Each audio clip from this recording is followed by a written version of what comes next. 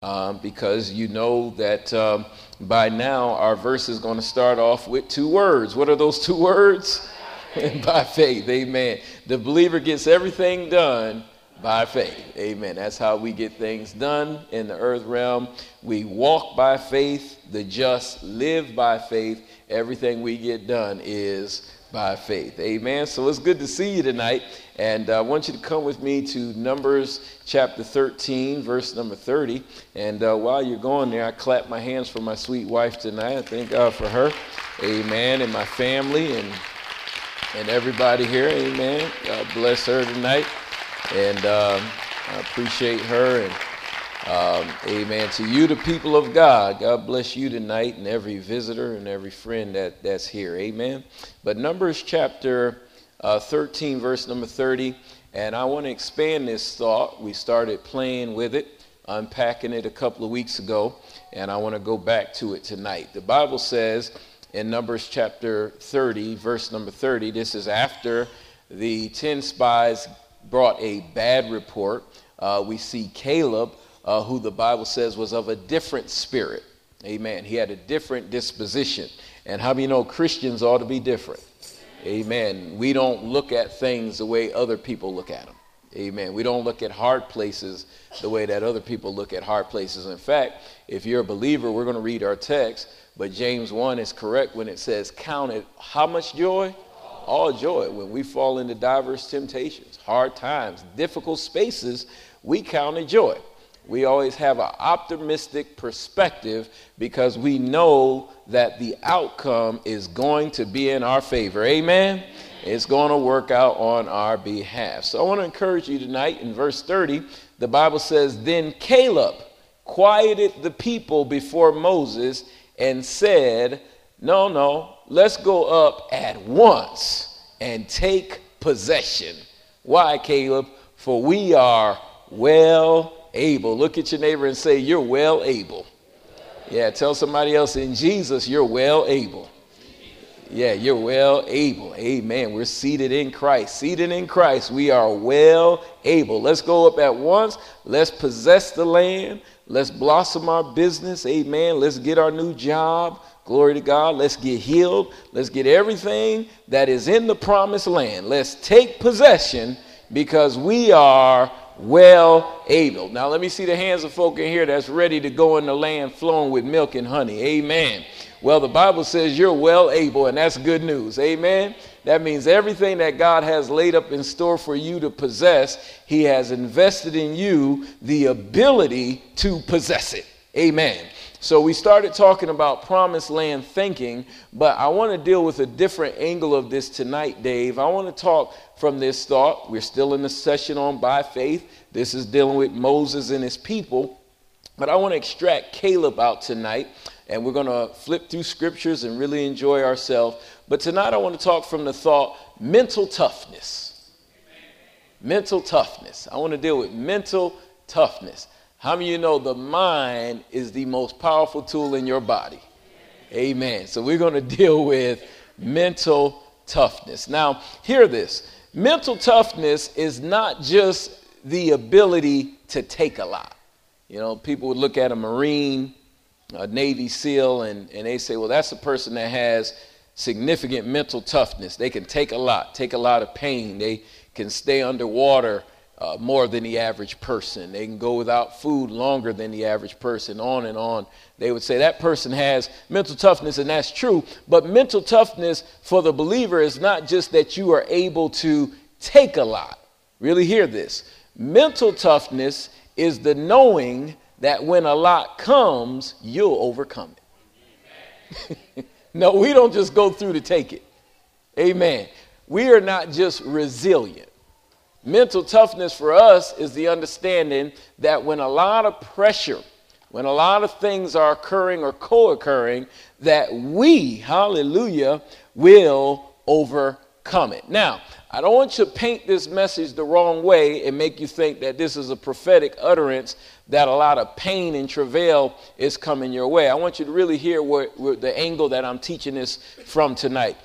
When you're going to new levels in God, and when you're going to new places and greater places, amen, how many of you know you have to transition your thinking? Amen. You got to bring your mind up to the next platform. There's a difference in working at the company and being the CEO. Amen. Your mindset, amen, your disposition, your mentality, amen, it's got to be different than the average person that just clocks in every day. In fact, with the blessings of the Lord, with the promised land becomes the need for mental toughness. How many know in the promised land there are some giants? Amen. In the promised land that's flowing with milk and honey, you will need to conquer. Yet it is a land that God promised us. And in order for us to take full advantage of that land, we got to have mental toughness. Amen. So it's not just that we can take a lot, but it is the understanding and knowing that we will always come out on top. Amen. Mental toughness is the fight and stick-to-itism, is the way I define it, that ultimately produces results. Amen. The fight and stick-to-itism that ultimately produces results. How many of you know you don't finish medical school without mental toughness? Amen. You don't. I got some, I'm looking to my left over here and I see a Duke Law graduate. And I guarantee you she did not finish Duke Law without mental toughness. Amen. It came with that a sense of this is great. I'm glad to be at this awesome, prestigious school. But in order to come out on the other side, I'm going to have to do what the average person won't do. Amen. When everybody's sleeping and resting and relaxing, amen, I'm studying. I'm overcoming. I'm travailing. I'm putting hours into this thing becoming what God said it would become. Somebody shout hallelujah for mental toughness. Amen. Amen. That being said, I want you to come with me to Jeremiah 12:5. This is so good tonight. Mental toughness. Some of you believe in God for promotion. Well, you know, in your promotion, this is what you're going to need. Amen. This is what it's going to take even to be promoted, to be favored. When Caleb said we were well able, he said, now listen, we can conquer, we can beat these guys. We can handle this. Yeah, we can build this church. We can build this school. We can do whatever we're trying to do. Amen. And I want you to see it come alive. And I really love this verse in Jeremiah 12:5. Man, this thing will bless you real good. It says, if you have run with footmen and they have wearied you, then how can you contend with horses? Glory to God. Everybody say mental toughness. That's good, isn't it? If you run with footmen and they have wearied you, then how you going to run with the horses? And see, some of us in the room tonight, you need to understand that one of the conditions to your increased promotion and favor and all that God wants to do in your life is you're going to have to conquer fear. And you have to conquer apprehensions. Amen. You're going to have to conquer the woe is me complex. You have to just get over that. Certain things can no longer even get your attention for a day. When you're going to the top. Man, when you're going to the top, you know, you take a run with horses mentality. He said, if you've run with average men and that wearies you, that gets you pooped. Amen. How many of you know if you can't run a 5K, don't worry about a marathon? Oh, y'all going to catch up with me in a minute. Yeah, what are we talking about? One lap around the track and you huffing and puffing? Amen. No, don't worry about the mile. Amen. Quarter miles wearing you out. Well, if you can't run with the footmen and they have wearied you, then how are you going to contend with horses? And keep reading. And if in the land of peace in which you trusted, they weary you, then how are you going to deal with the floodplain of Jordan? How are you going to deal with the flood waters? How are you going to deal with that next level, that next dimension? You see, God is always challenging us to conquer, to go to the next level. Let me see if I can explain this scripture. And y'all please put it up now in the New Living Translation if you don't mind. But how many of you know algebra is algebra either way you shake it down? All right, so algebra, the subject of algebra has certain things that come with it. And if you take algebra in middle school, they take algebra. You know, they do. Middle schoolers, some middle schoolers in here, they take algebra. Because algebra is algebra. Amen. But how many of you know when you take college algebra? Y'all gonna catch up with me in just a second. See, middle school algebra is going to give you about 3 months to learn that lesson of integers or whatever they're going through, at that time. But when you start taking college algebra, you got about 1 week for that lesson. Because you're in college algebra, and we're going to go to new lessons and new territories next week. Somebody say, I'm moving at the speed of God. Yeah, and that's how God is. God's got a time capsule, a time scale, if you will. He's got a platform that he wants you on by a certain time. And when he's trying to get you there, his point is you're going to have to master this component faster. Same subject, but you're at another level now. You're older now. Come on, church. You're at another dimension now. I'm trying to do something new in you now. Behold, I'll do a new thing in you. It'll spring forth. So God is emphatic about you don't have time for old mindsets. You don't have time for elementary development. Are y'all getting this tonight? You can't move at a snail's pace if you're going to run with the horses. This is so good. If you're racing against mere men and it makes you tired, I like NLT. How will you race against the horses? If you stumble and fall on open ground, what will you do in the thickets near the Jordan? Woo, that's good stuff. My God.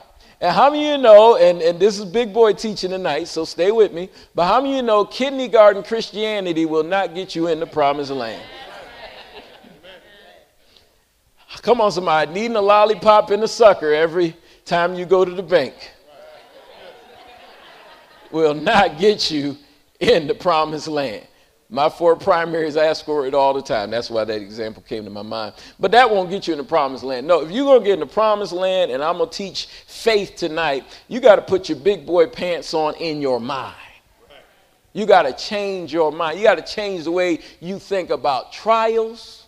You have to change the way, and I can say we, change the way we think about pursuing success, change our work ethic. I'm so proud of the ministry, and this is a plug. Many folk in this church are a part of a program called No More Fat, which is kind of neat. So you might want to look into that program. A lot of folks are taking it. Well, from what I hear from those who are involved with the program, like it is just a, no holds barred, don't have time for slip ups, mess ups. No candy, no chocolate, just no bread unless it's a part of that week's diet. No, nothing you shouldn't be eating. You're just not permitted to do so. All the folk taking it just said amen. So now you know who to check in with. Amen. Just no time to be messing up. Your family is going out to dinner or out to eat. Well, you got to call and get permission as to what you can eat. No, you can't just have it. Well, I thought I was eating a salad. Well, you can't have that kind of salad because you're in the No More Fat program. Ooh, Jesus. No, you can't do what everybody else is doing. Everybody else having dessert? No, you're in No More Fat. Dave can help me teach this. You can't have dessert. Amen. Ooh, Jesus. You're in a different platform now. You're in a different class. Now, eating is eating, but no more fat eating. That's running with the horses. Come on, somebody. That's it. It's an aggressive form of weight loss. And I'm proud of folk who've been taking it. I'm telling you, you're going to know who's taking it real soon because I can tell it on them. Amen. And at the end of the day, y'all, that's really what this context means. Like when you want drastic change, there's a mental toughness that kicks in. There's a mindset that says, I just can't do what everybody else is doing. I mean, I realize that, and I'm not bragging in this, but I learned this early on in ministry, especially in pastoring. The rules changed. I learned that my prayer life as a pastor had to be exponentially more than it was at any other point in my life. I mean, I don't know what it's like to go a whole week without prayer in the Word. I don't know. I don't know what it's like. I mean, on my leisure time, I didn't have a lot of leisure time today, but I happened to have an hour or two before I had to go to another meeting. And my wife, she just said out loud, she said, dear, I stopped in the house. She said, you need to rest. You need to just stop. You need to rest. By the time I sat down on a recliner to rest during my lunch period, before I knew it, I had more preaching on. It was just common practice, you know. Now, some of that's bad because how many of you know you need to be able to take a Sabbath too? That'll mess you up. But contextually, I understand that at this place in my development, a concentrated brand of prayer and study is essential to my functioning. Without it, I'm no good. And I'm not just talking about to teach the word to you on Thursday or Sunday. I'm talking about to live by faith. To operate by faith, because for the believer, we are always not an obstacle, but we're always up against something that's going to require us to operate by faith. Are you in here, church? Where you are going to need faith to get it done.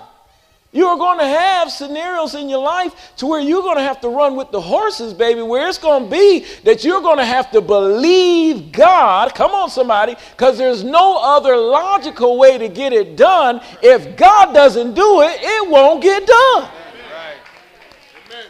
But if you're going to walk in that dimension of faith, you have to be done with running against mere men.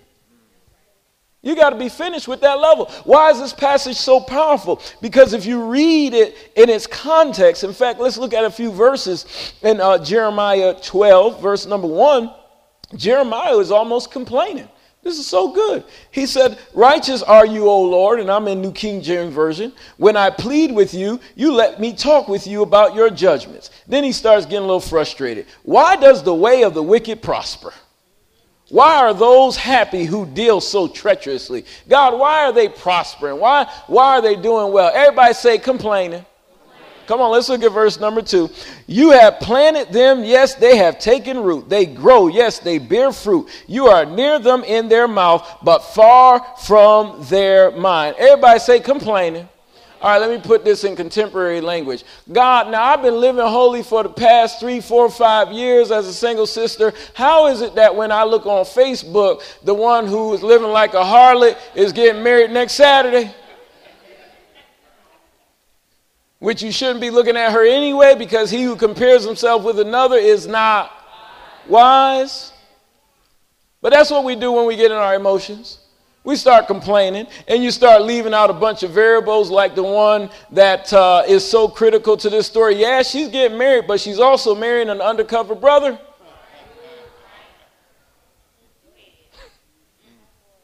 Oh, they getting married all right. Somebody say variables. Yeah, why does it look like the wicked are prospering? And even if she wasn't marrying an undercover brother and the Lord just happened to bless her sooner, or she came into her season, how many of you know I'm not getting a covetous spirit? Which is a whole nother level of Christianity. I'm not looking at you saying, why is it God doing it for you and he's not doing it for me? Well, in this case, Jeremiah is talking about the wicked, though. They're prospering. It seems like they're going to the top. They got promoted. Everybody say complaining. Come on, mental toughness. Verse 3, but you, O Lord, know me, self-righteousness. You have seen me, and you have tested my heart toward you. Pull them out like sheep for the slaughter. You ever had that disposition? Lord, kill them. That's exactly what Jeremiah is saying. I mean, pull them out like sheep for the slaughter. Kill them and prepare for them the day of slaughter, God. Woo, this is good teaching already. How long will the land mourn and the herbs of the field wither? The beasts and the birds are consumed for the wickedness of those who dwell there, because they say he will not see our final end. Then the Lord answers Jeremiah. Oh, Jesus. Anybody here ever had a complaint and the Lord answers you? Hallelujah. Well, that's what he does. He said, now look here, if you can't run with footmen, if that little stuff throws you off track, come on, church. If that little stuff gets you off track, if you get so emotional just because something you wanted didn't work out the way you wanted to work out, in the time in which you wanted to work out, if you get in that category, if you're looking at others and getting your marching orders from that. He said, look, if you can't run with the footmen and they get you down and out and they wear you, how are you going to contend with the horses? And you know why this verse is so powerful? Speaking of mental toughness, because God has so much in store for us, church. But this message tonight is so powerful and so necessary because the only way we are going to obtain all that God has in store for us is we are going to have the paradigm, the mental toughness necessary to stick it out, stick to it, amen, and get there and stay there. Somebody shout hallelujah. No, it takes mental toughness, brother, to build that business. Amen. When you've been turned down a number of times, it's going to take mental toughness. Amen. You got to have some spring back. What happens if you don't pass the test? See, I'm teaching in love tonight. What happens if you don't pass the exam? What happens if you get put out for a semester? You know, mental toughness. Yeah. It's going to take some mental toughness. It's going to take some bounce back because how many of you know the truth is in life, sometimes, you may come up against a failure. This is so good. Peter, I have prayed for you. You're going to hear this on Sunday, that your faith would fail not. Well, you're looking at a man, and I'll be the one to confess it. You don't have to confess it. But I can remember, especially in my days of developing faith, I can remember times, Tanya, when my faith failed me. It wasn't that God didn't have the promise. But in that instant, faith failed. What does mental toughness have to do with faith? It's a direct link. Because faith is, or mental toughness is the realm of your soul. Your thoughts, your emotions, your reactions. Well, I'll tell you where mental toughness can throw your faith off. You're believing God for the new house, and the underwriter sends you the news saying you don't qualify for the house. If you don't have mental toughness, your first response is going to kill the seed of the house because you're going to say, well, I guess it wasn't for me after all. And your words, come on, is going to cancel out anything God was going to do. Oh, I'm teaching tonight. That's what the enemy needs. He needs your words to authorize him. So one hint of bad news, you get a letter that you didn't get the job, or you get a letter that doesn't so, you get a letter that there's a spot on some part of your body. Well, if you don't have godly mental toughness, your response is going to give authorization to the symptom. Authorization. I'm telling you, y'all, and I know this from experience. I have not been sick, and I don't remember the last time that I was sick. This is what I'm trying to tell you. It's not because symptoms haven't tried me. But it's because when the symptoms come on, I'm aware of my promise. I'm aware of what the Word of God says, and my default response is, by His stripes, I am healed. I'm not going down. I'm not weakening down. I'm not getting the sniffles. Come on, somebody. See, if you're writing, it takes mental toughness to not be logical. And that's the realm the enemy needs you in. He needs you in the realm of logic. If he can get you in logic, if he get you to be so practical in your approach to living, amen, it won't matter whether or not God has the promised land for you, Caleb. You'll be like the other 10 spies. The one hint of bad news, the Hivites and Jebusites and Canaanites and whoever else was in that land, any hint of anything that doesn't look quite like what God said it would look like is going to make you change your confession. And instead of saying like Caleb, we are well able, you're going to start saying stuff like, we look like grasshopper in their eyes. And so we do in our own eyes. Now, this is where it gets good. How do they know what those folk thought of them? They didn't know. They invented what they thought of them by fear instead of operating in faith. They sized the enemy up as being bigger than them instead of saying, oh, magnify the Lord You see, there's sometimes in places you got to come in your life to where you begin to magnify the Lord in the platform of your thinking, and you recognize that no matter what, my God is bigger than this scenario. My God will supply all of my needs according to what? His riches in glory. Baby, that is mental toughness. I can do all things through Christ that strengthens me. That is mental toughness. That's overcomer's mentality. And that's what I'm teaching about tonight. That's why believers ought not be depressed. We ought not be downtrodden. Amen. We ought to stay in prayer, stay in the word, that our faith fail not, that our faith stand the test. Now I'm going to show you another angle of this in just a second, and this is going to bless you real good, because it's not always your faith has failed.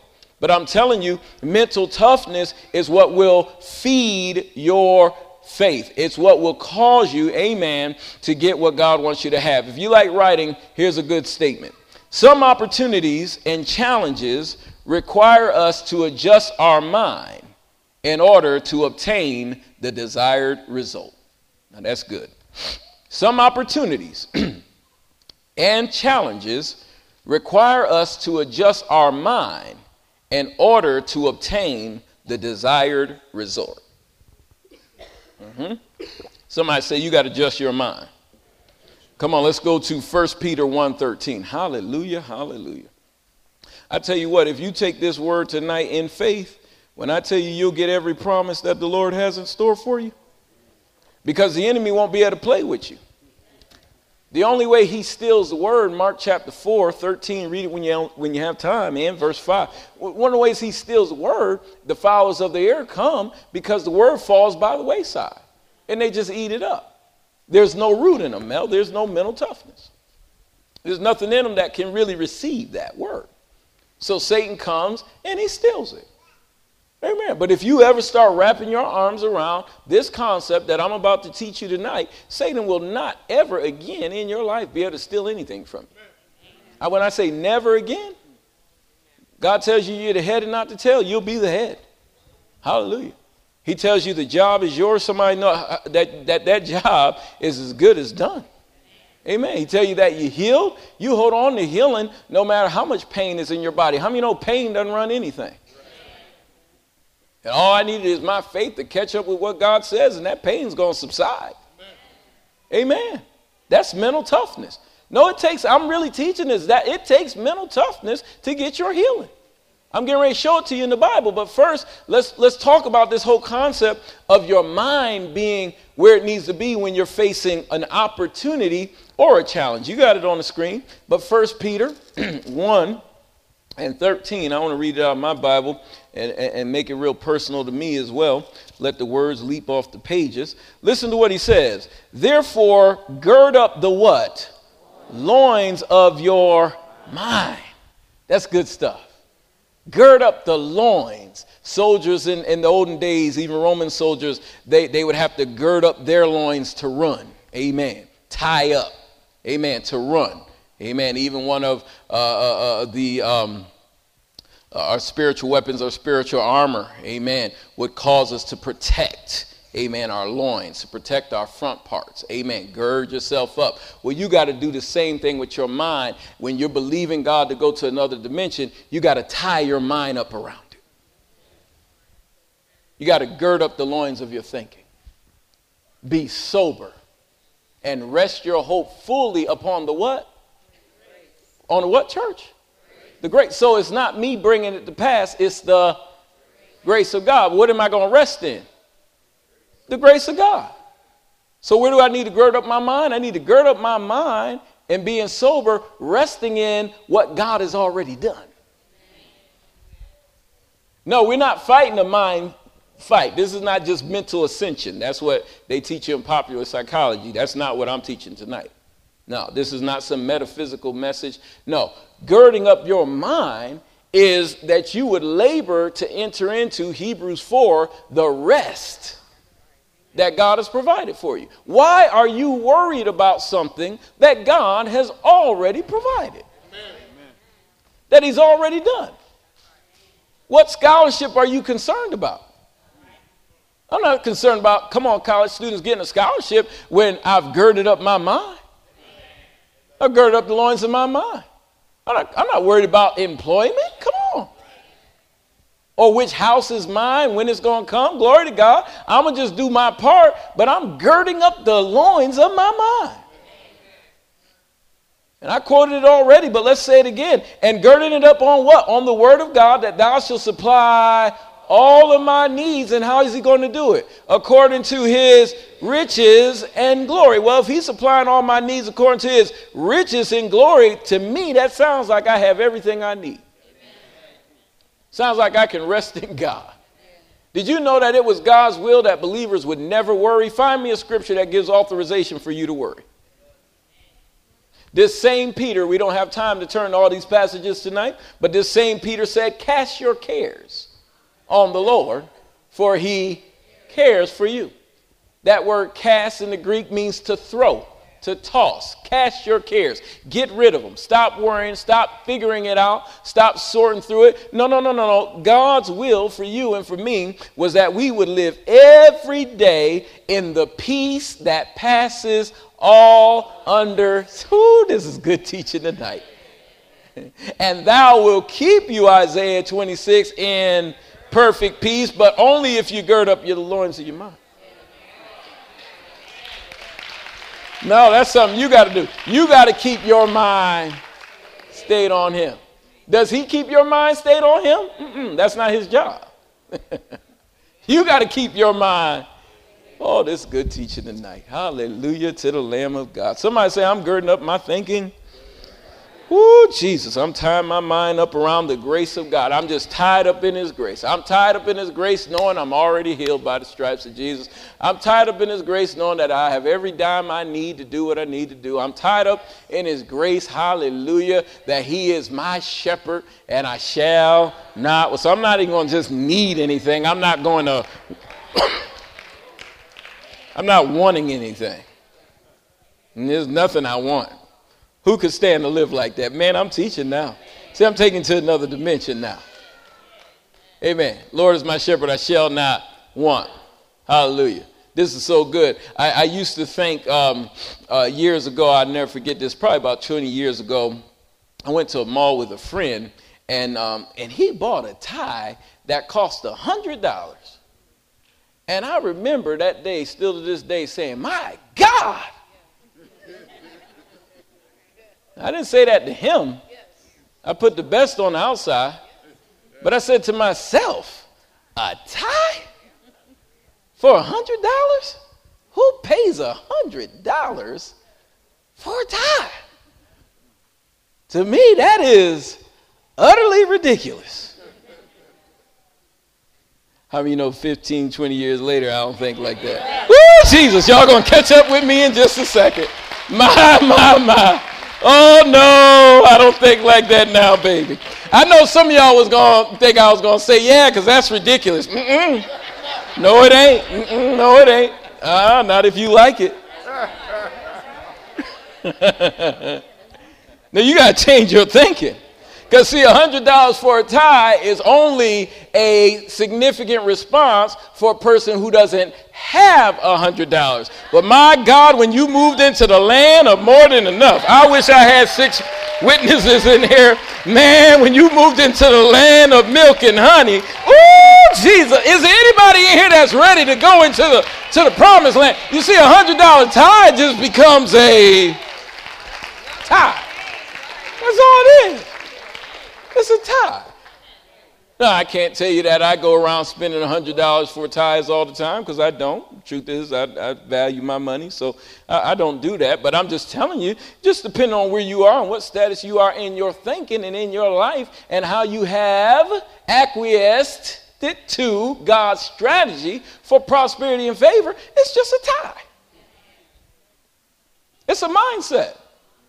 Come on. You remember the first time you ate in an Eloquent restaurant? Come on, you had to play it off. Everybody around you was just ordering what they wanted, and you went to the hors d'oeuvres and starters.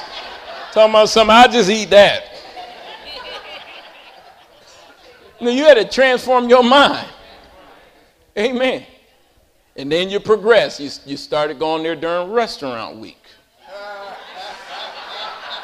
Where at least it's within a certain, oh, y'all know I'm teaching right. It's within a certain cap.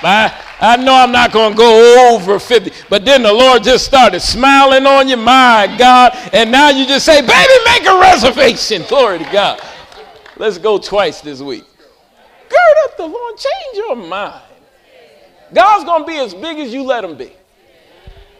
And if you minimize him and you put him on a platform, and this is just as high as it goes, as best as it gets, he's going to play in that domain.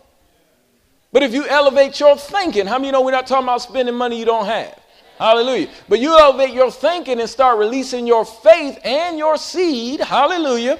God will start doing things for you that transition and increase you. Everybody say, change your thinking. Gird up the loins of your thinking. That wasn't in my notes tonight. That was for somebody to break a poverty mentality, though. Amen, amen, amen. Somebody say a new level. I like the New American Standard version of this. You guys don't have to put it up there, but listen to it, church. Therefore, prepare your minds for action. Prepare your minds for action. Prepare your mind to expand the business big. Come on, church. Prepare your mind for action. Prepare your mind, hallelujah, to make the marriage be the way God wanted it to be. Increase your thinking. Start wrapping your mind around better. Keep sober spirit. He says, fix your hope completely on the grace to be brought to you at the revelation of Jesus Christ. This is good stuff tonight. Now, I could take you through a ton of scriptures to show you people, in especially the New Testament, that girded up their thinking. But I want to show you one in particular as to why she ultimately got her healing and got what she wanted from the Lord. Come with me to Matthew 9, please. Matthew 9 and 18. I'm almost home.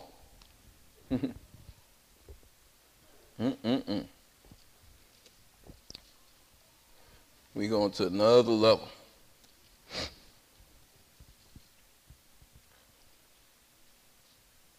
And then we're going to link it to faith with our points at the end. But I want you to look at Matthew 9, verse number 18 through 22. This is good stuff. Now, I really want you to see the woman with the issue of blood through a lens tonight that you may not have seen her in times past. I know you've heard this story before, but don't have the reaction of, yeah, know that story. Look at her tonight through the lens of mental toughness. Because I'm going to set you up in a way tonight that's going to blow your mind. You see, in the theology or the history of Jesus, there were some cities that he would have touched more than once, that he went to more than one time. Now, I don't know if this is one of those cities that he would have gone to more than one time, but I was in prayer earlier today, and at least for the sake of discussion, I want you to ponder something with me. Jesus was in ministry about 3 years, and if this woman had an issue of blood, how many years? 12, thank you, Bible readers, 12 years. Who's to say that he didn't come to her city a year or two before she actually got healed? Because we're in Matthew chapter 9. So Jesus had done some circling by now. I don't know. I'm not telling you that's exactly what would happen. But who's to say that she wasn't somewhere near another revival he was preaching? Ooh, this is going to come on for somebody tonight. Who's to say that she didn't have other opportunities? Because keep in mind, this is at least the genesis of the New Testament church. By the way, the New Testament really started in the book of Acts because that's when Jesus ascended. But we call the Gospels part of the New Testament, but it really started in the book of Acts. Well, this is kind of the New Testament move of God. This is at least a dispensation of the power of God at work in the earth realm. And the question would be, if she was sick 12 long years and Jesus had a 3-year ministry, even if this was the last year of Jesus's ministry, would she not have qualified to have been healed at least 2 years earlier? I think if I had an issue of blood, I'd have found Jesus. And the physicians couldn't do anything for me. No, you got to read this story. They did all that they could do. She spent all the money she had. Somebody say, go find Jesus. Quick plug. That's why you need to be at a Signs, Wonders, Miracle Church. That's why you need a KCC instead of the Church of the Chosen Frozen. No, find somewhere where people are leaving the altar healed, where people are getting new jobs, where people are prospering, where people are closing on their homes, where people, married couples, are having babies. Go find Jesus. Stop wasting your time somewhere where the Spirit of God's not flowing. Amen. But look at this. While he spoke these things to them, behold, a ruler came and worshiped him, saying, my daughter had just died, but come lay your hands on her and she will live. Now, this is so powerful. You talk about a powerful revelation. How many people in here, and I know you're not going to raise your hand, would go to a funeral, amen, with your own needs? No one's going to do that. No, I couldn't imagine you doing that. I could not imagine you seeing us getting ready to process in with the family and you come and just cut in the line and have your needs. How many people in here might do something like that? I can't imagine that happening. Understand that it took some tremendous mental toughness for this woman to hear that a young girl had died, yet still troubled Jesus. The daughter has died, Jairus' daughter. Go to verse number 19. This is good stuff tonight. So Jesus arose and followed him, and so did his disciples. I need to get to this house because they just lost a daughter. I got somewhere to be. Would you please look at mental toughness unravel? Verse number 20. And suddenly, a woman who had a flow of blood. She said, yeah, I know they lost somebody, but look here, I've been bleeding. I got this condition, and I've been like this for 12 doggone years, and I don't know when you're preaching in the city again. You're going to do something about this today. I wish I had a witness in here. You're getting ready to change course and direction. I believe you got enough power for me and for her, but come on, while on others thou art calling, do not pass me by. Do something about this right now. Somebody say mental toughness. Now that's revelatory right there. Suddenly she shows up and says, look here, I got to touch you. I know you got a funeral to get to, or maybe you're going to heal her. I don't know what you're going to do, Jesus, but I got to touch you. Amen. She came from behind. Woo, Jesus. Oh, that's revelatory. When you going to walk Jesus down? See, Jesus is moving at a certain pace. When you going to come from behind and when you going to walk him down? That's one of the most fascinating plays in football, when a running back looks like he's running for the touchdown, but somebody walks him down. He came from behind. He stopped the touch. When you going to stop Jesus? When you going to come from behind? She came from behind and did what? Touched just the hem of his garment. Now, y'all, this is already mental toughness because, first of all, she had no business being in that domain with an issue of blood. She was untouchable. That's number one. She was breaking all kinds of laws by being there anyway. Those of you who don't know, if a woman was bleeding, she could not be out and about like that. She was going against the culture. How many of you know when you're ready to touch Jesus, they'll be going on with the service, but you'll still be talking about something. Lord, I love you with all my heart. Thank you, Lord Jesus. I thank you right now that you are the Lord that healed me. Come on, somebody. She went against the culture. She was touching Jesus. No, I'm getting to Jesus today. Hallelujah. Y'all can go ahead to Silver Corral, but I got to touch Jesus. Amen. I'm coming to you, Jesus. I need you, Father. I'm touching Jesus. Whatever I got to do to get to Jesus, that's what I'm going to do today. Amen. If I got to pray 2 hours, whatever I got to do, I got to read my Bible all day long. I'm going to touch Jesus today. I'm going to bring my faith where it needs to be so I can get all that Jesus wants me to have, because I'm tired of living like this. I'm tired of being sick like this. I'm tired of being broke like this. Somebody say it's up to me. I'm touching Jesus. Come on, take your seat. Hallelujah. So she came from behind there and she walked him down, even though he had a dead girl to get to. Verse number 21, you see mental toughness unravel. Here it is. For she said, Jesus. Who said to her? She said to her. Who encouraged her to? She said to her. That's mental toughness. If you're going to get some breakthroughs in your life, you better start saying to yourself. You're going to have to start, no, I'm going to win this thing. No, I'm getting in. I'm getting in the school of my choice. I'm saying to myself, no, this company is going to be everything. God, I'm saying it to myself. What did she say to herself? She created a touching point for faith, that if I may touch his garment, I'm going to be made well. That's all I got to do. He doesn't even have to acknowledge me. But if I can just touch his garment, she released her faith on his garment. And she said to herself, if I can just touch his garment, things are going to change. Everybody say mental toughness. No, you got to say to yourself, you got to change your mind. Like David, you got to encourage yourself in the Lord. And what happened after she said to herself and carried it out? Look at verse number 22. Come on, church, we're almost done. But Jesus turned around. And when he saw her, he said, be of good cheer, daughter.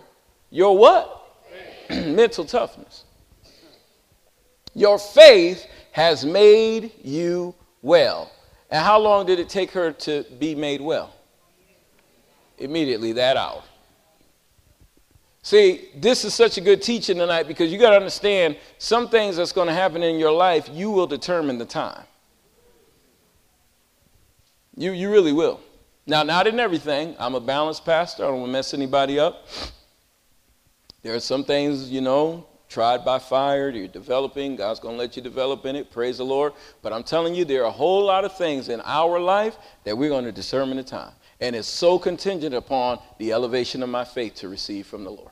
God's always wanted to do that for you. I feel revelation coming on now.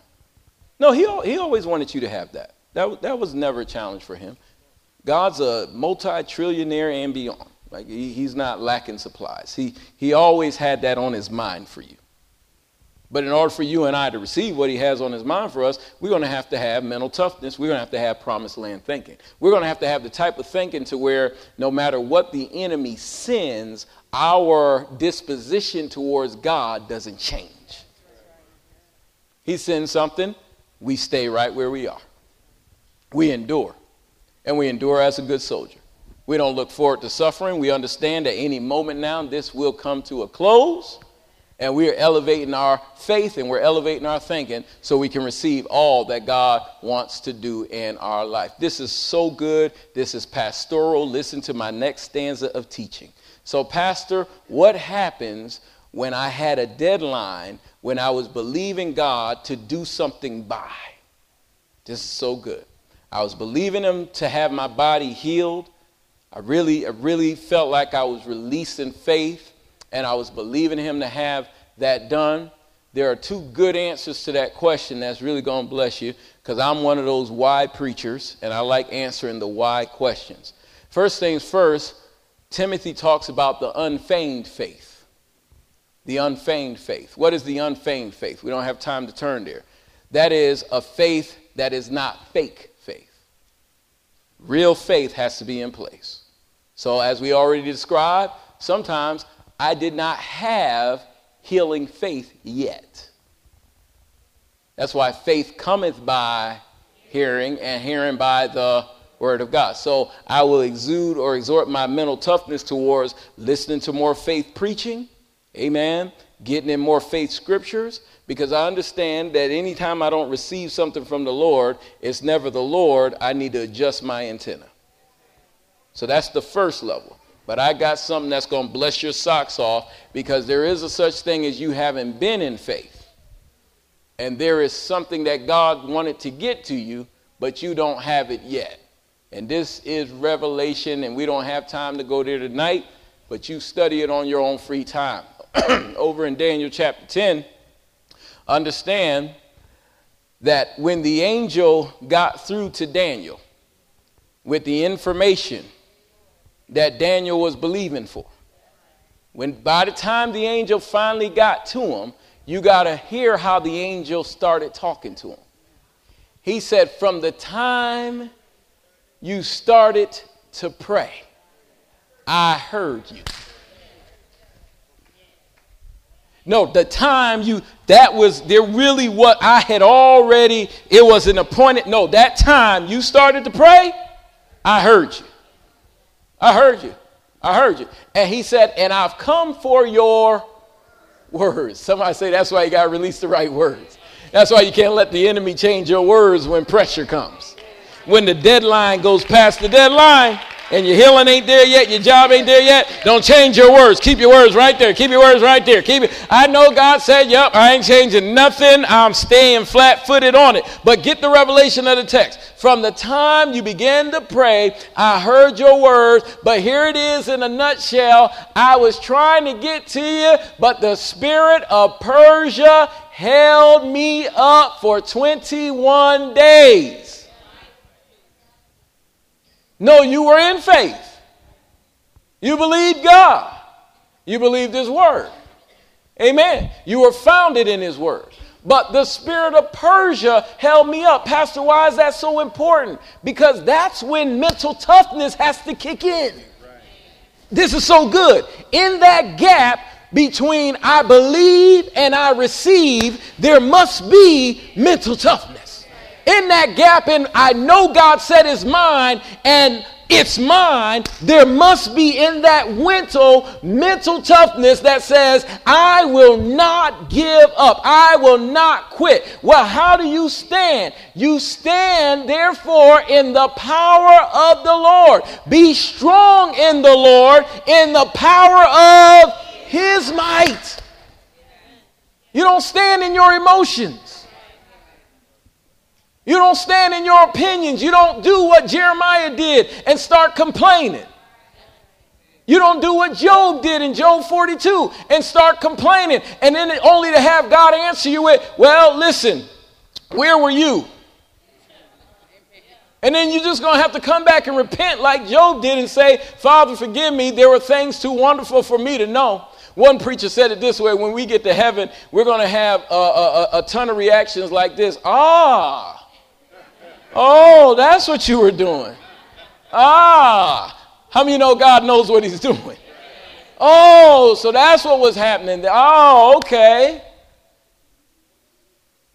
So Aunt Sally, who didn't want to see me be blessed, was working witchcraft. Oh. See, we don't want to rule those things out, church. That's why every tongue that rises against you, you shall condemn it.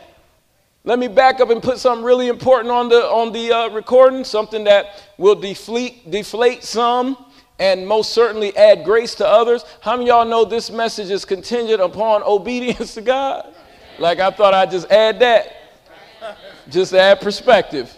Because how many of you know you can't have mental toughness while you just disobeying everything God? You know, you can't stand firm in the Lord and disobey what he told you to do. Live in sin but have mental toughness. Well, you can do that, but it's not going to give you results. And I say it in love tonight. So obedience is critical to my teaching tonight. But back to the point. No, the day that you prayed, God heard you. He wants to do it. I'm telling you, y'all, and if you ever get a revelation of the spiritual atmosphere, I could tell God's taking me in a different direction. You ever get a real realization of the spiritual atmosphere when the Bible says we wrestle not against flesh and blood? You got to keep reading. But principality, spiritual wickedness in high places. Man, how many of you know Sunday was a powerful day? Anybody here on Sunday? What a move of God. Y'all, don't you know that I know when we have powerful moves of God like that? Now, this is for my senior people in the room. Don't you know I have learned to expect Satan's retaliation? You start tearing down the kingdom of, oh yeah. So later that night, there's a tornado warning. And I get a report that there's a ceiling in the back where a few tiles had caved in and all these other things on Tuesday. Well, we expect that. Well, number one, it lets us know, is for our prayer warriors, next time something like that, you start going up in prayer and you take authority and you bind it up. Amen. But then number two, just fix it. I asked the guys today, I said, but how much do you think that's going to cost to fix? He said, yeah, about $40. Praise the Lord, devil, didn't work. That's pretty easy. You want a church check or you just want cash? I'll give you cash for that one. What's easiest? Yeah. And he can't come but so close anyway because there's a hedge. If he had it his way, it happened to not to my sister-in-law, but schools in her region. Y'all, it tore schools up. Don't you know if the devil really could, he would have ripped a hole right down the middle of this building. He hates us. That's why you need mental toughness. Who cares that he hates you? You ever stop long enough to say that, like if somebody really hates you, why you care? I mean, that is so important to get. And that's what's wrong with us in this culture. We're in a like-me society. Come on. We're in an affirmation society. So the first person that don't like you, oh, Lord Jesus, they just ain't going, they don't like me. Now, the Bible does say, as it's often is up to you, keep peace with how many men? All men. So you do your part to keep peace with all men. But my God, if the devil hates you, he's going to hate you. But don't be afraid of him. You exude mental toughness. Amen. You exude mental toughness and you'll be healed that same hour. I pray this is blessing somebody like it's blessing me. Because I'm telling you, man, I'm getting all that God says I can have. That's just the bottom line, church. I'm not leaving anything on the table. I made up in my mind. I said, Satan's never going to adjust my thinking about how God feels about me. He's never going to change one promise. He's not going to get me over into unbelief. He's not going to get me into thinking this way, thinking that way about things that I know God has just said is already ours. That's mental toughness. Amen. Let's go ahead and close this thing out. So what produces mental toughness? 3 quick points. Give you one more scripture and turn it over to Brother Melvin and let you go. But what produces mental toughness? Number one, the magnitude of your desire. Now that's good. The magnitude of your desire. Please put this in quotations. How bad do you want it? How bad do you want it?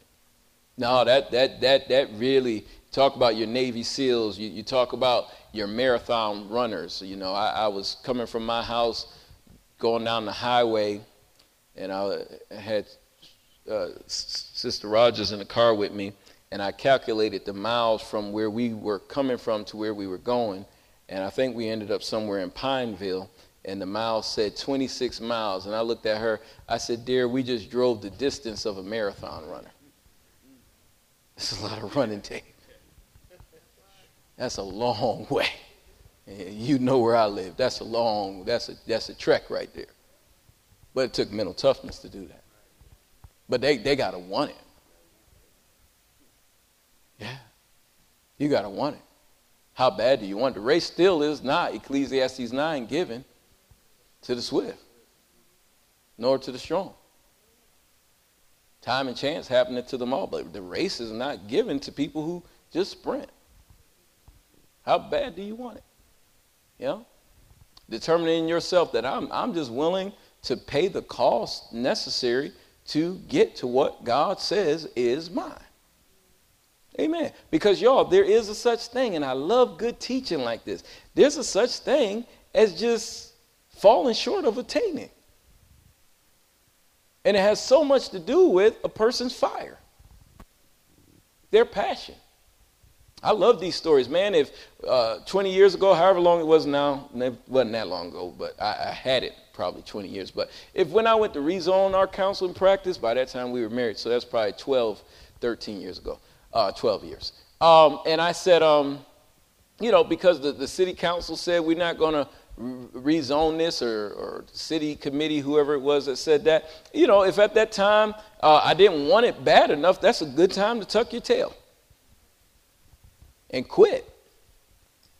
How many you can quit? Did you know quitting is an option? I know it is because I quit running this morning. I started out, I said, not today. I was just tired, man. I flew in yesterday from Washington and my body was just, whoo. That's when my wife told me to go sit down somewhere. Amen. But I may run tonight. I'm starting to feel some fire. She won't let me. But yeah, you can quit, man. Quitting is an option. Did you know that? Yeah. That's why they have all but dissertation. That don't mean nothing. What is all but dissertation? Thank you. That's what it is, seriously. Now, I'm not making fun of anybody. Sometimes people have to get all but dissertation because family reasons, health reasons, whatever. I'm not making fun. Please don't get mad at me if you get this CD and you're all but dissertation. But that's just a quit. I did not finish. That's all it is. You can quit anything. You can quit your marriage. You leave her before God does a work in her, and, 5 years later you bump into her at neighborhood grocery store and you say, my God.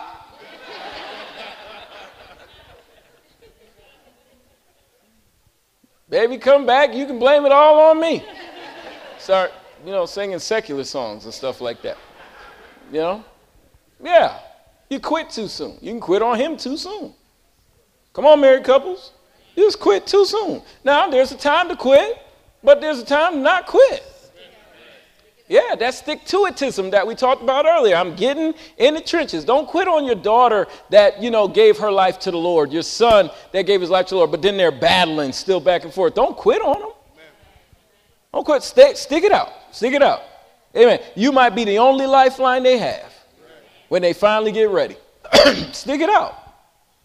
Because what's the other result? The other result is they die and go to hell. Is it worth that? No, don't quit on them. Keep inviting them over for Thanksgiving.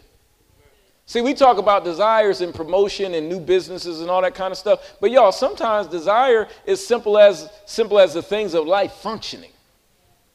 I'm not going to quit on my family. Amen.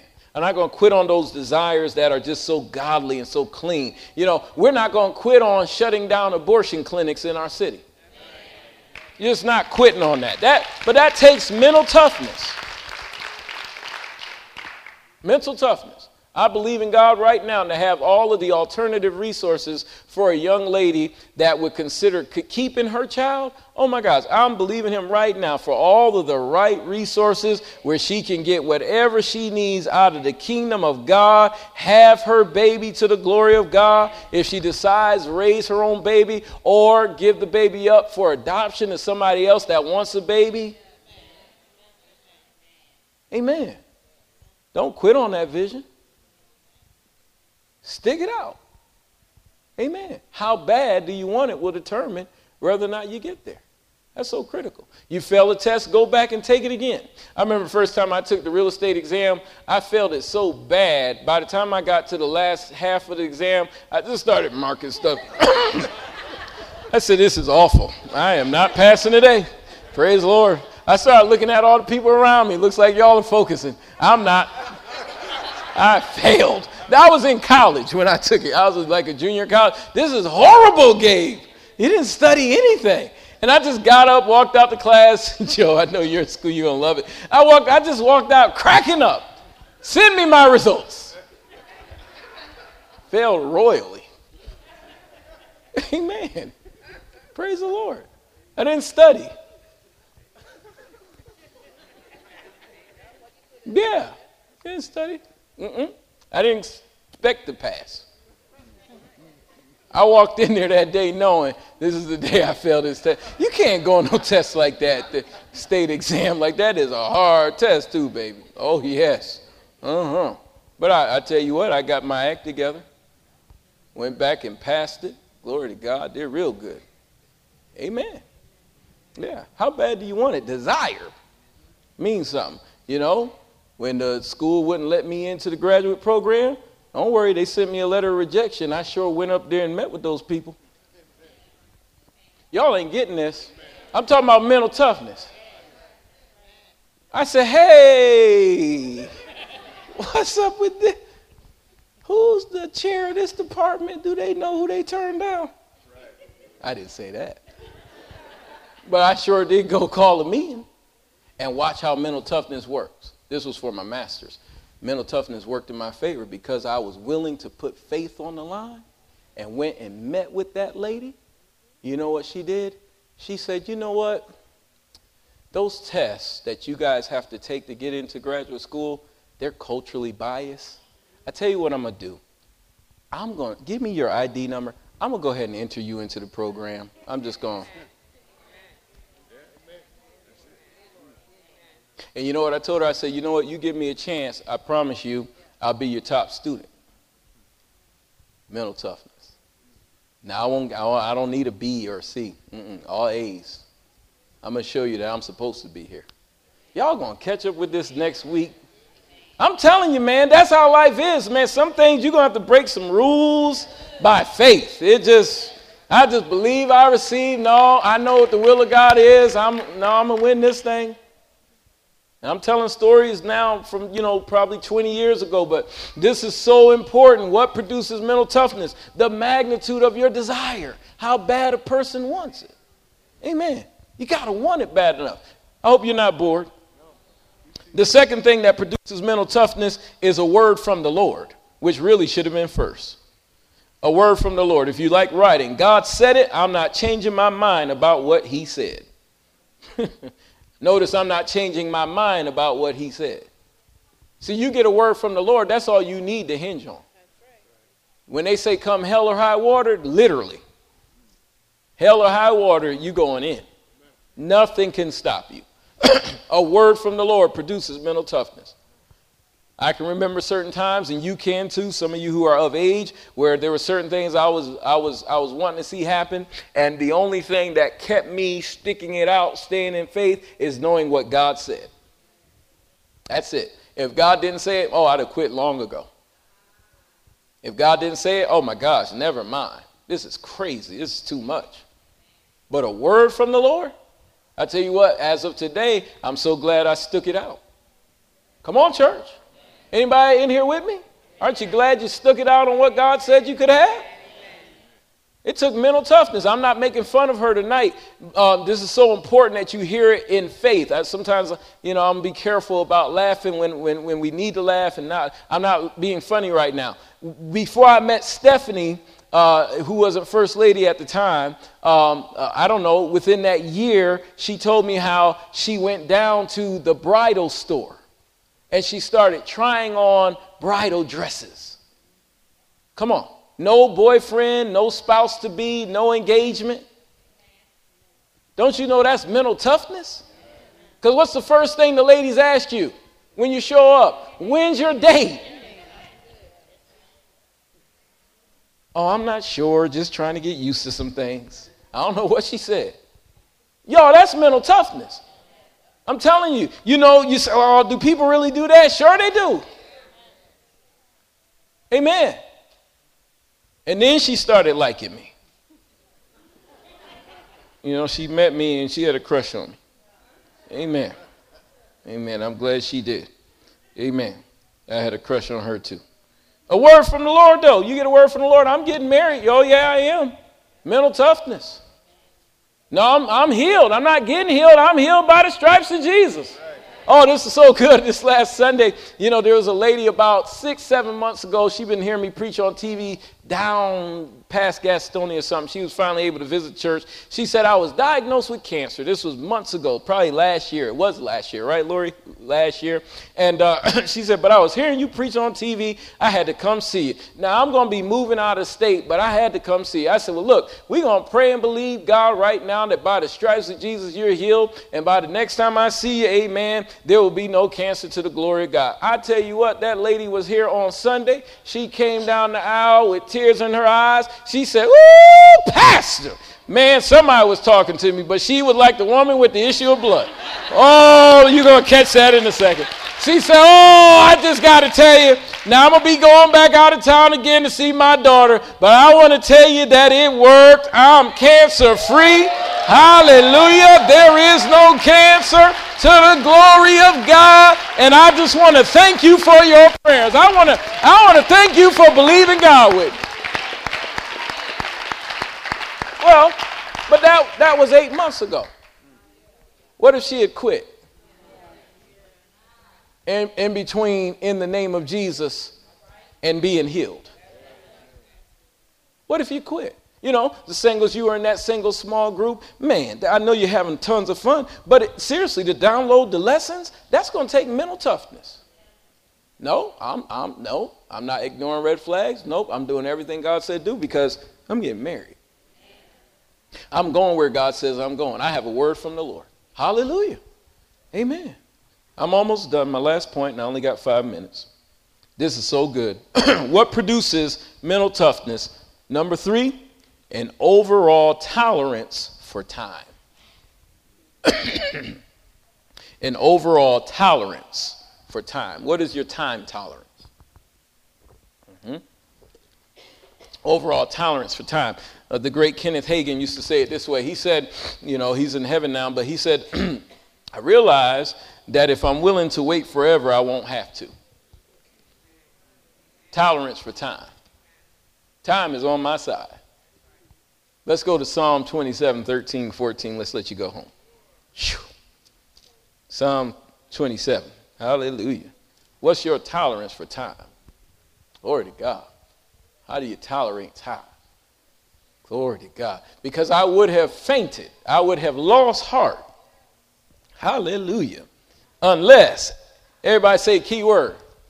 Unless, there's the mental toughness. Unless I had believed that I would see the goodness of the Lord, not in the great beyond, but in the land of the living. Now I'm going to see it right here. I believe I receive right here. Oh, man, that's good stuff.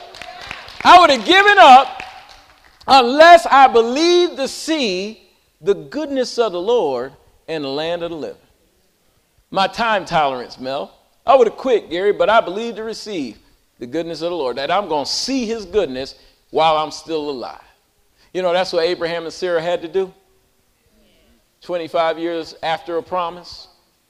Are y'all kidding this? He had to have a time tolerance. 90 and 100 something years old, time tolerance.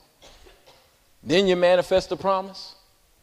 But God's so amazing, he let them live on and enjoy it. How many of you know God's going to, if you wait a little while, hallelujah, he's going to make sure you have enough time to live on and enjoy. Because the son got grown and he was still alive. What's your time tolerance? No, God's going to make sure you enjoy it. Go to verse number 14. This is good stuff.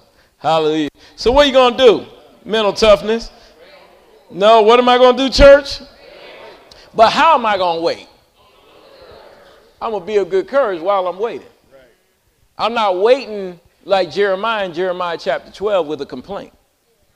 I'm waiting on the Lord, and I'm going to be of good courage, and he shall strengthen my heart. And it seemed like to me the psalmist knew that God had something up his sleeves for you. Because he didn't just tell you to wait once. He really wants you to get, now listen, you don't want to miss this. Wait, I say, on the Lord. You don't want to miss this opportunity. You don't want to miss out on what God is going to do. You don't want to miss out on what God has for you. You don't want to come within days of the promised land.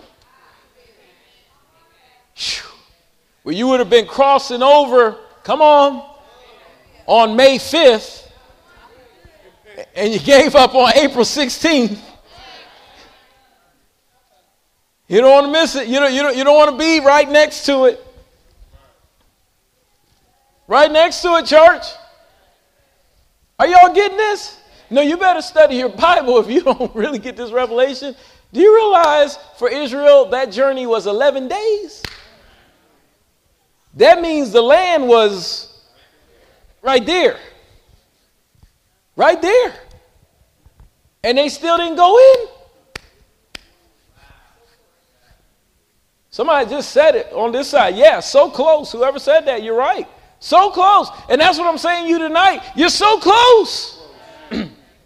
I I know you had deadlines and you have certain themes about when God needed to have this thing done by. And I've explained to you the concept of the spirit of Persia. Then I explained to you the concept of sometimes we need to elevate our faith. Whatever it is, do what you got to do. Bind the devil, adjust your antenna, but stay in the race. Don't give up. Gird up the loins of your thinking. Be sober. I like teaching like this. You know, I peruse the audience tonight and I see so many sweet people, new members and previous members, older members, it doesn't matter. Just nice people that go to this church. And, I could kind of talk to one of my board members over here and say, man, what if we would have given up the first night we put the PowerPoint out there? What if you would have quit? This is so good. I'm kind of done teaching, but I want you to learn from experience. Those multiple Thursday nights at the counseling practice waiting room that seated about 30 people when we were putting those chairs out that the hospital donated to us. What if you would have quit it when you were putting those chairs out?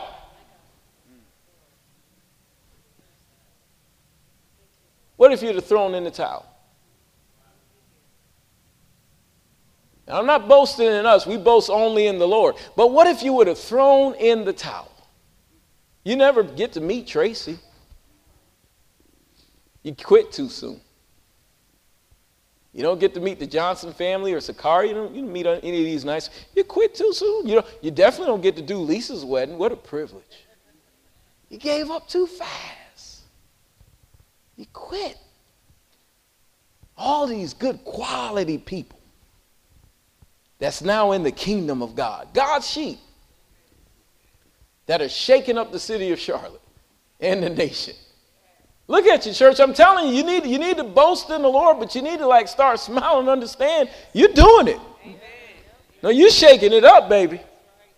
Taking the city for the glory of God. You don't get these great melodious singers. You don't get this. It just doesn't happen that way. What if you quit? Who am I ministering to tonight to where the enemy has tempted you with quitting, with giving up? Come on, gird up the loins of your thinking. You might be tempted, and my time is up, but just let me minister as a pastor for a second. You might be tempted to just give up on holiness. And holiness is not a movement, it's a lifestyle. Just to give up on, and that's all holiness is God's way.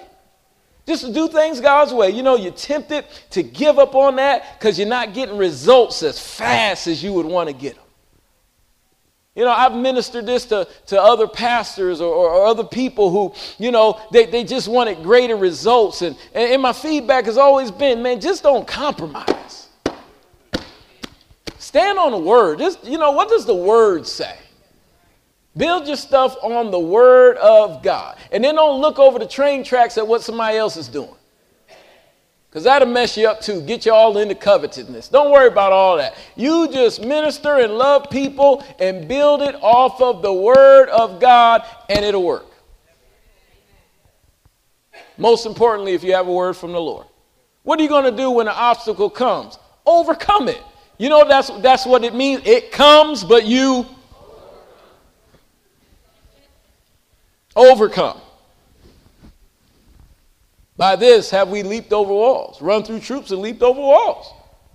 We got authority. Overcome it. You believe in God for certain breakthroughs in your life? Okay, get it. I like what Gloria Copeland says. She says, I take it. I take it. You gotta start taking some stuff. Oh, I take it. Amen. Start taking it. No. We're not going to let the devil hold our stuff. We're going to take it. We have mental toughness. We're going to overcome it. We're going to be 100% healed, Brian. We're just going to take it. I just refuse. You're just going to refuse to be sick. You're going to be 100% wealthy. Amen.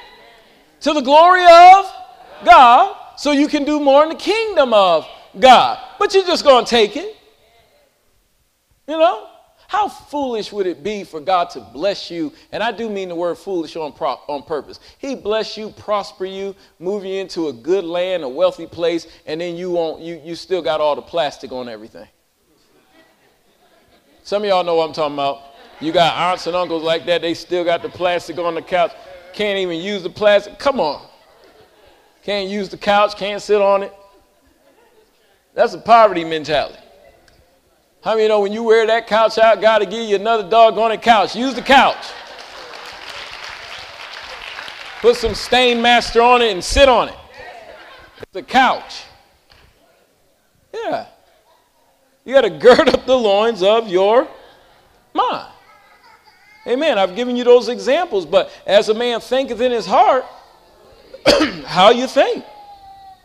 You know, that $100 tie was so threatening to me years ago because that's just where my mind was. I hadn't been exposed to anything like that.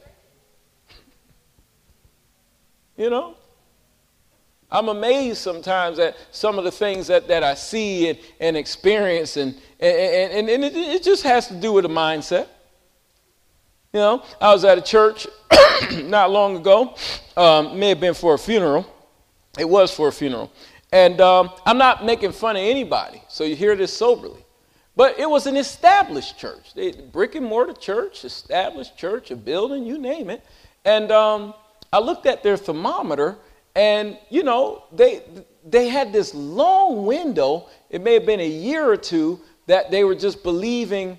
I don't even say believing, but they were trying to raise the funds in this window, you know. And I looked up there, and their target goal, now keep in mind, I'm not talking about a storefront here. I'm talking about an established church. Their target goal was $5,000. I wanted to say to the pastor, are you kidding me?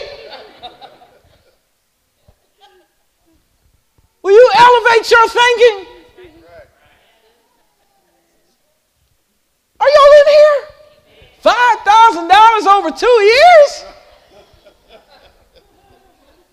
You don't have to say, man. Some of you need to elevate your thinking.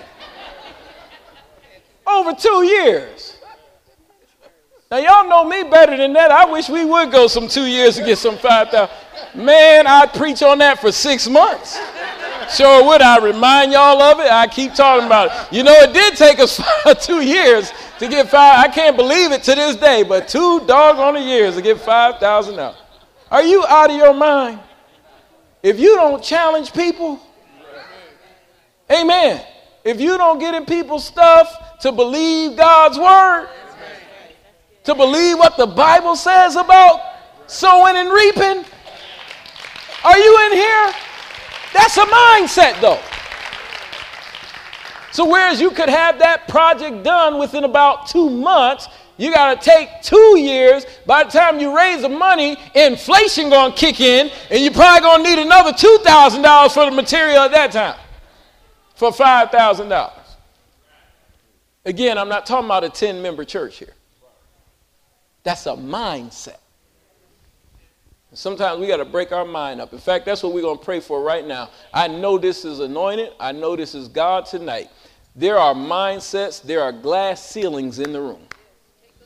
There are glass ceilings in the room, and God wants you to crack that ceiling tonight. Do you know that Psalm 78 says that Israel limited God? God was upset with them because they limited him. They said this high. We can only believe in him for. No, God wants you to raise the bar. I was talking to a pastoral friend earlier this week, and he said, Brother Gabe, I got to tell you, man, God is blessing me so much right now, it's scaring me. I said, yeah, you know, he raises the bar. You're in a new dimension now. We'll deal with this on Sunday night, but you do know God can take you into a wealthy place. You're in a new dimension now. Amen. It's a little uncomfortable because you're just not used to it being. Are y'all in here? Man, you're just not used to that much favor. But you sold for that. You ever thought about that? How many people in here don't mind reaping your harvest? How about that? How many offerings have you given in? Extra offerings and beyond? and will continue to do so. Not just sowing money, time, efforts, prayers, faith, believe God. So now don't let all this abundant crop come up, and then because your mind hadn't come up, you don't go out and put in the sickle.